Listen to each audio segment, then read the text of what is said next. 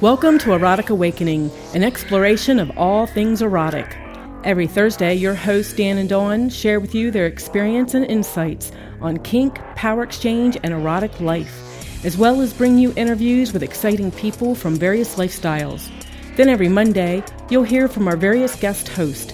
These nationally known educators bring a variety of experience to the mics and share with you an ever-increasing diverse world of alternative life. Erotic Awakening is intended for mature audiences. If you are offended by adult topics or prohibited by law, we recommend you stop listening right now.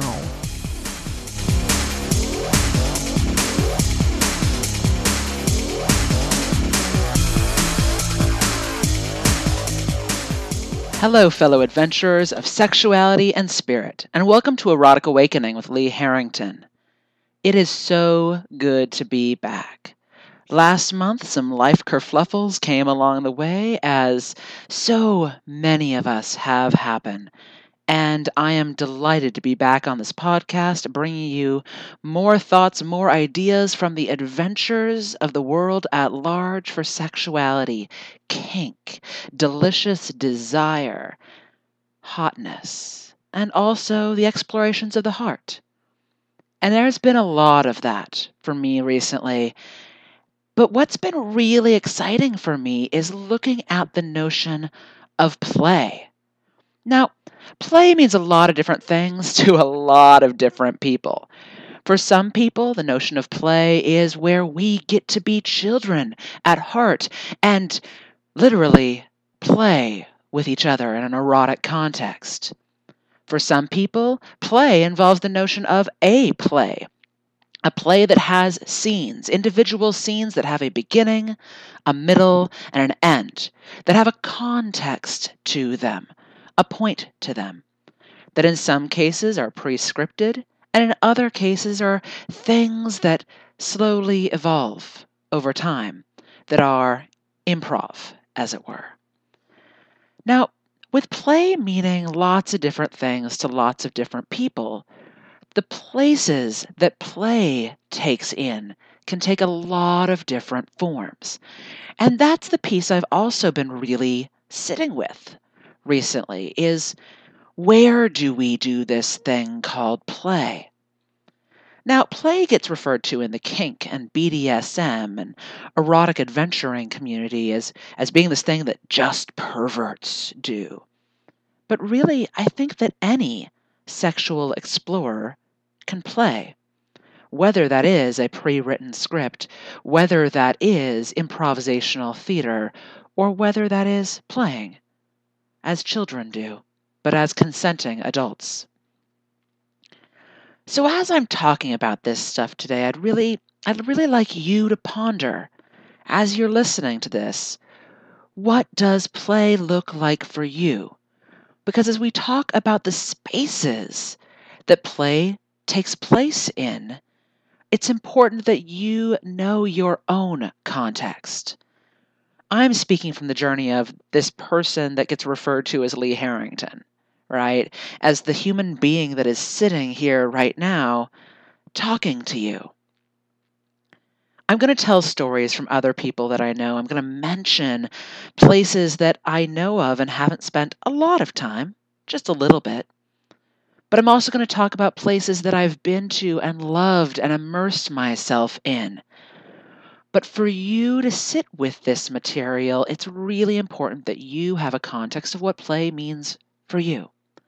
Because if I talk about a big dungeon space, you need to know for yourself whether that might be something that appeals to you. And that's what I want to have us evolve and reveal together. So you ready?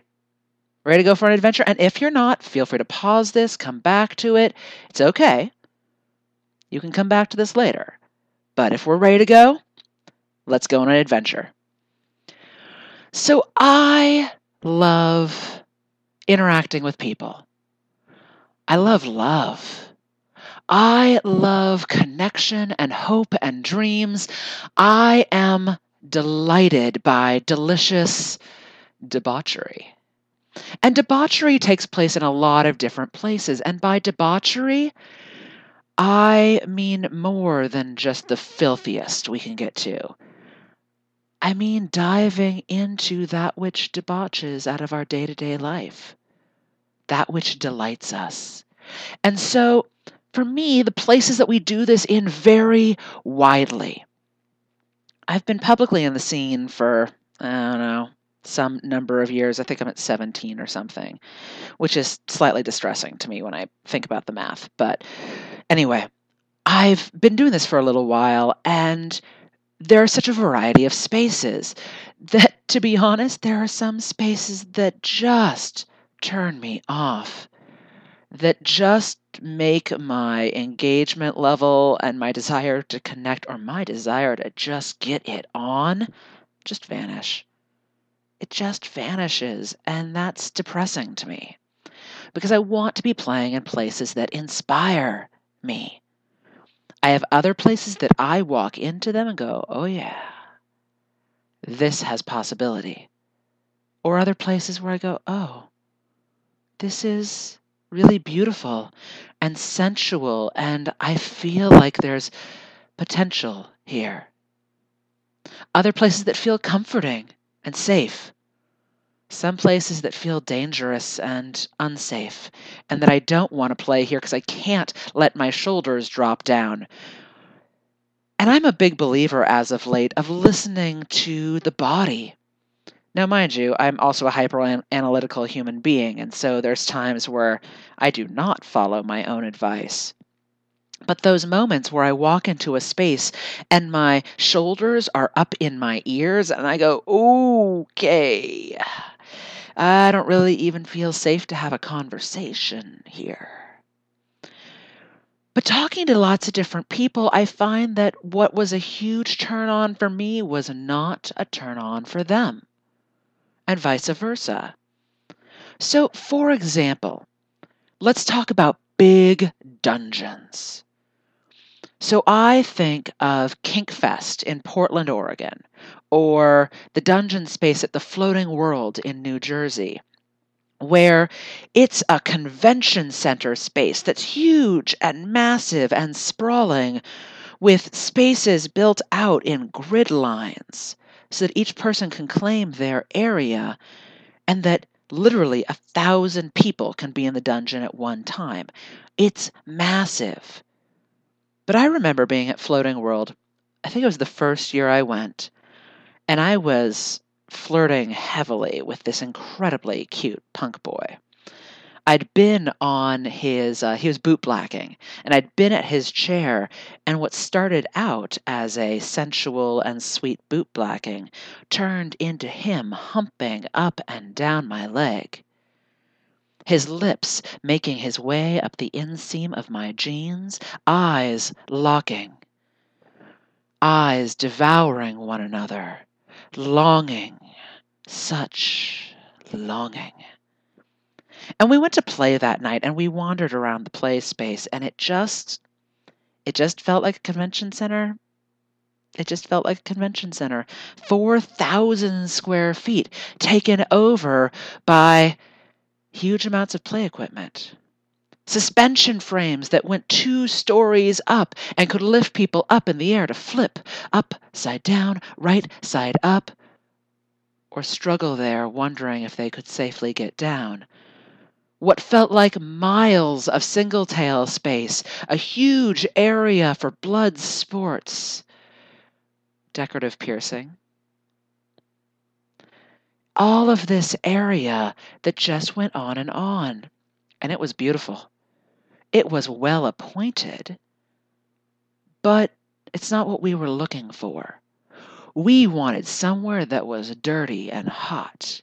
We wanted somewhere that felt grungy.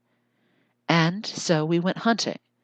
And we ended up playing in a cargo container sort of thing, like a U-Haul kind of hauling thing on the back loading dock. Now I know I'm not supposed to say that I broke into back property on a play, whatever, right?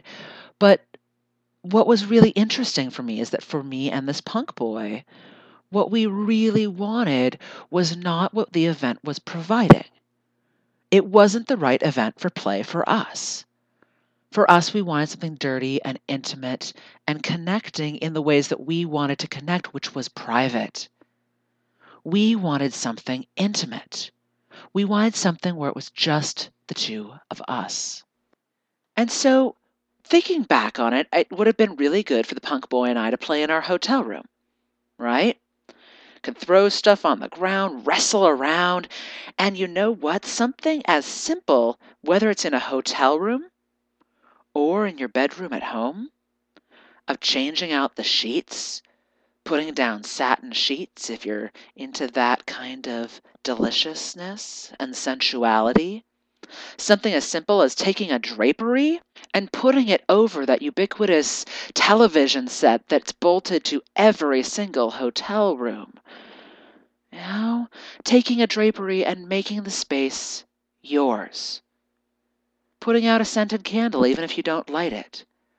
To create a space that is inviting to the senses. And so thinking back on it, I could have done that. We could have done that. But it's not where we physically were. We were at an event where it was appropriate for us to stay physically at the event because both of us had dates afterwards and people we wanted to connect to. That kind of play space can be really great for some people, though, especially for those who are exhibitionists. People who want to be the center of attention, who want to have people over at the side with their genitals in hand, watching, taking it in and thrusting it back and forth because you are their inspiration. You are their visual delight. In which case, those big public play spaces are fantastic. Or if what you're looking for is equipment. If you wanted that 2-story tall suspension point, unless you live out in the woods or you have some sort of big vaulted ceilings, in which case, rock on, go you. For a lot of us, we don't have that. So getting to go to the big public play space gives an opportunity for that. There are other people who love those kinds of spaces because they are voyeurs themselves. That getting to wander around those play spaces allows them an opportunity to be inspired. And if they're at home in their bedroom, even with changing out the sheets, even with having the bolts back in the sides of the bed where the kids can't see it, even if the incense is lit, even if that perfect music is playing, they're not having that same level of inspiration. And there's nothing wrong with that. To have that kind of inspiration is fantastic. For other people, having a play space that's outdoors can be really beautiful and erotic. So think ahead of time about what you want in those kinds of play spaces. Is it something big? I think back to Living in Leather 2000. And what was really amazing to me was not the play space itself, though that was really cool. I did some really intense scenes. I was suspended for the very first time as a bottom, and we had one suspension frame, and it wasn't really a suspension frame. It was literally a forklift with a giant piece of bamboo tied to it. Like, I'm not kidding. It was a forklift. And you know what? There's not nearly enough forklifts in dungeons nowadays. Just saying. Like, so if you're running an event that has a forklift, let me know. It was really fun. I'd love to go to it. But what was really neat for me about that play space was that I came out of it with memories. That it wasn't just my individual scenes that happened that weekend. It's that I was part of a tapestry. That I was part of something greater, and that plays into my notion of scene. If people are familiar with it, and if not, it's a fantastic episode. Joss Whedon directed an episode of Buffy the Vampire Slayer that was a musical.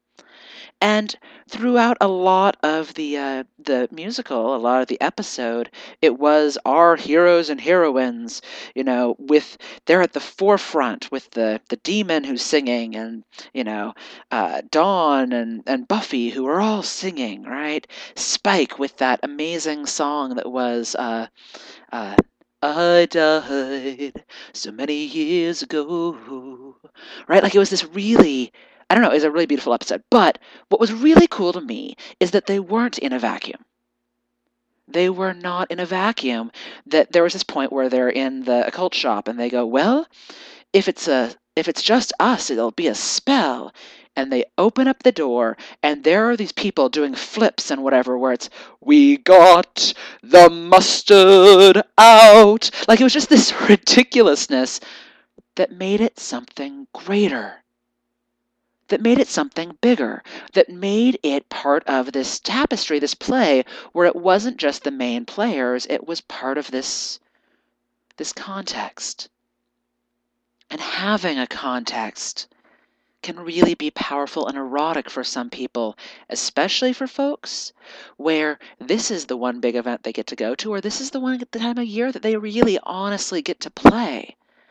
Being part of a bigger context creates something to look back on, something really delicious, which I think is pretty neat.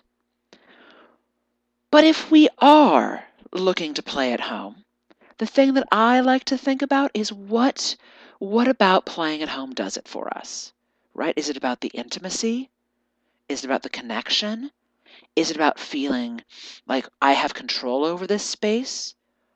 Is it about it being safe and ours, that no one else plays here and it makes it special? Is it about the decor, right? Because I know some people who get totally turned on by that industrial look, where it's metal, more metal, that drain in the center of the floor.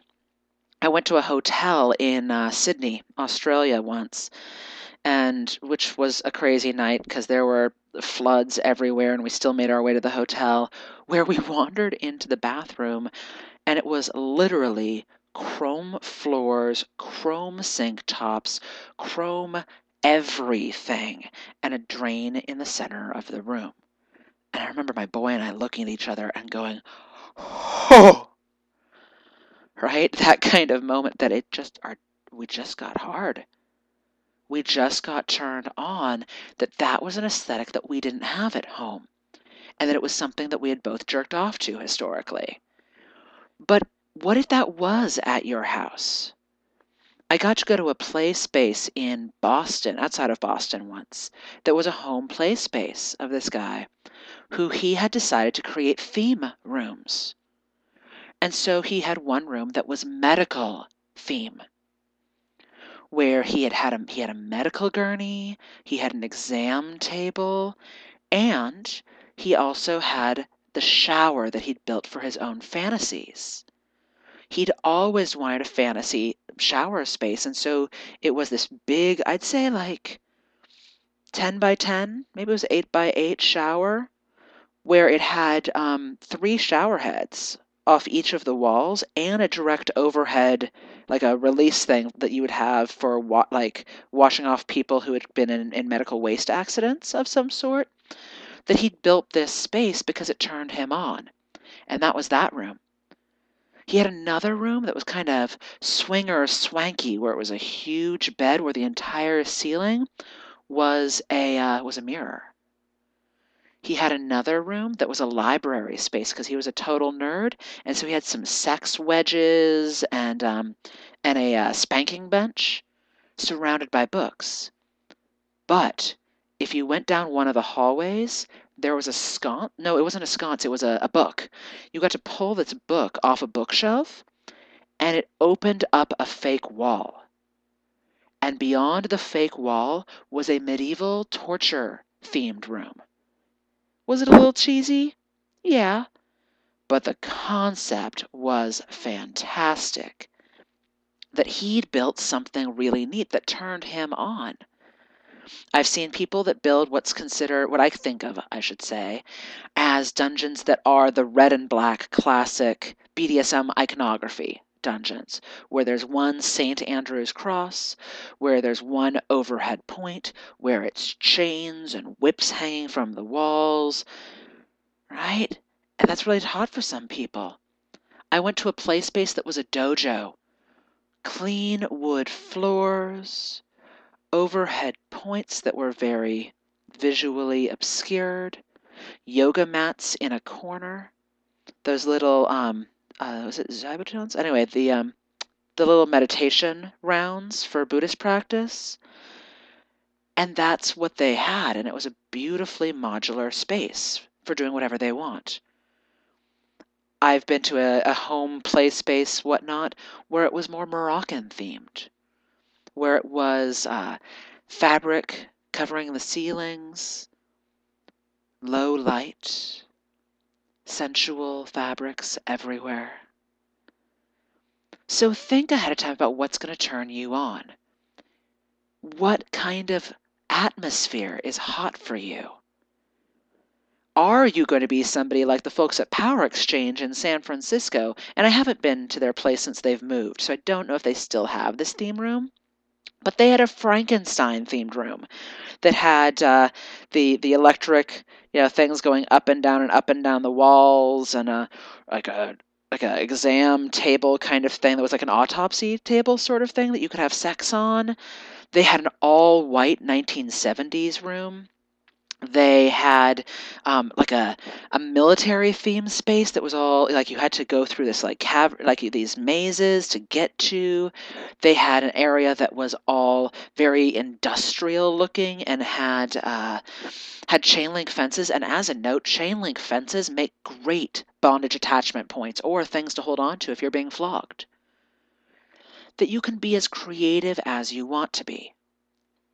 Now, part of that is, of course, thinking about what sort of equipment you actually want, what turns you and your partner on, but also what you want to do with that space. If it's for you and your partner, that's great. Claim it. Make it yours. But if it's going to be for a lot of different people to play in, or you're in an open relationship of some sort, or multiple partners living together, does it need to be set that everybody likes that kind of space? Or is it one person or one pair's space and other people have the right to come in? I was talking to somebody dear to me recently about the fact that they've finished out their home play space, but how do they really feel about, they're really sitting with how they feel about other people now coming in and playing in their play space? That they've made it really special and intimate and theirs. It's surrounded by altars and it's really cozy. And so do they want to have other people come in and play with that play space? So that's something to think about as well, is that what you're looking for? I remember being at the Studio in Chicago a number of years ago, which is a beautifully appointed professional domination space in Chicago, and that they had built the space for professional domination. Right? That was their purpose. And so they need a space that can elicit an erotic response, a space that is able to create not only the functionality of the things that you would need for professional domination, lots of different little rooms, lots of, areas that they could do sissification, right, of feminization, as it were, feminization or sissifying people, but also to have an area for flogging, or impact play, spaces for bondage. And so they built a space that worked really well for them in that way. It was clean, it's delicious, it's delightful, really lovely space. But I had a friend of mine come over, or a gentleman who wasn't quite a friend at that point. And he came over and he was looking around. He'd never been to a play space of any sort. And he came over and he was looking around. He's like, "It's clean." And I said, "Yeah." He looked around and he's like, "There's French doors." And I said, "Yeah." He said, "It's clean." And I was looking at him a little quizzically at this point. And what I found out from him was that what he was expecting was a filthy, dirty space that, in his words, erotic ninjas would descend upon him and force him to do their wicked will, which I thought was hilarious at the time. But in retrospect, I've also thought about the fact that what he was looking for out of a play space, out of somewhere to be kinky, to be erotically adventurous, he was hoping for something that would be a little bit more down and dirty, a little bit more, well, grungy, That's what he was hoping for, not something that was pristine and well-appointed and beautiful. Now, there are some people I met who love to play, but really, they could care less about the space. You want to give them an abandoned parking lot, you want to give them a hotel room, you want to give them a basement, you want to hand them something shishi. They don't really care. They're there to get their freak on. They're there to have fun. There are others, though, that the fantasy, that exploration, that diving into a world of itself requires creating that shared fantasy space. I think it's one of the reasons that love hotels in Japan are so popular, is that not only are you getting a space to get to adventure into where you don't have to have the thin walls interfere with you having the really hot, moaning sex that you want, but it also lets you explore somewhere new. You want to be in a room where it's themed nothing but Hello Kitty? You can have it in a love hotel. You want to have something that's themed up like a 1960s love den? You can have it. You want to have something that looks like it's underwater, in fact, that actually is underwater with giant fish swimming around you because there's a wall made out of an aquarium tank? You can probably find that too. Human beings are so creative in their variety of sexual desires, and that includes in their desires for different spaces to do this stuff. For some people, a bed at home is the perfect place to fuck all night long. And for other people, a bed is supposed to be where you sleep. It's where you cuddle up, where you feel safe, and it's not necessarily an erotic turn-on of any sort. Neither is wrong. Neither is wrong. But at the same time, it's important to know which one you are. Are you the kind of person who wants to go out to the big play spaces? Who's happy doing stuff because you have access to all these different pieces of equipment? Are you someone who that back room at a bar is going to be hot? Are you someone that getting to go out to the playa at Burning Man and curl up underneath the stars or inside a huge tent that's full of pillows and writhing naked bodies? Is that what's going to be hot for you? Create it. Dream it, or go find it and support it. Because I see a lot of people who say, oh, well, I know it exists out there, but it's going to be there next weekend. If you know of something that really, really works for you, that somebody else has gone through the work to make it happen, and it's what you've always been dreaming about, either make it for yourself or go support it. Because if it's 4 years later and you're like, oh, it's a shame that place closed down. It's what I always wanted, and you weren't putting your money where your mouth is, that's not just upon them that space is closed. We create these spaces together, and if somebody's put the work into something that you've always wanted, if you're not going to build it for yourself, why not do so? Why not start living your dreams today? I'm serious. Start living your dreams today. Remember how at the beginning of this podcast I mentioned what does play mean to you? What might that look like for you? Are you someone who wants a special place? Are you someone who wants shared place? Are you someone who wants private place? Are you someone who wants something that's just for you and or you and your partner or partners, that belongs to just you? We deserve excellence. I know I've talked about that in the past, but we really do. I, for one, right now want a play space that is at home, that I could have that I can really dive into. But I think it's also fun to play out, especially for me, playing outdoors. is really nice. Or in sexual spaces, doing really hardcore SM. And by hardcore, I mean something that pushes the edges of me and my partner, not necessarily about whether there's really, quote, extreme acts involved. Taking it to the edge, and the edge is wherever your edge is today. Those are things I want right now. But that's my journey and my life. What's it about for you? And if you say, I don't play, I'm just listening to this podcast because I'm horribly curious about all these pervert things out there, I'm doing research on a 50 Shades of Grey paper or whatever it might be, that's cool. Translate all of this material to where do I feel sexy? Or where do I feel special? Or where do I feel loved? Or where do I feel connected to someone?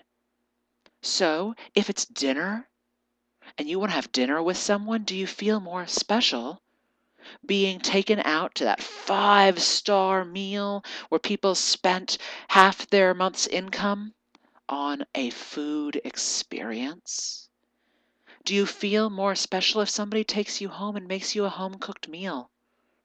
Do you feel more special if somebody takes you to their or your favorite little dive?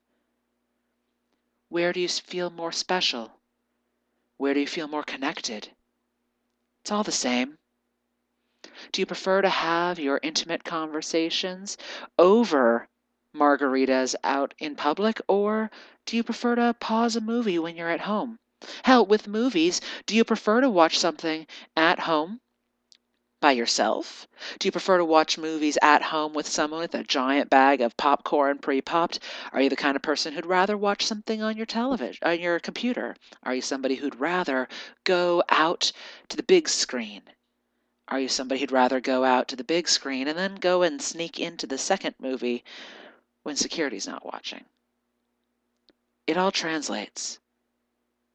So take a moment when you hear questions about sex and sexuality and consider how you can translate it too.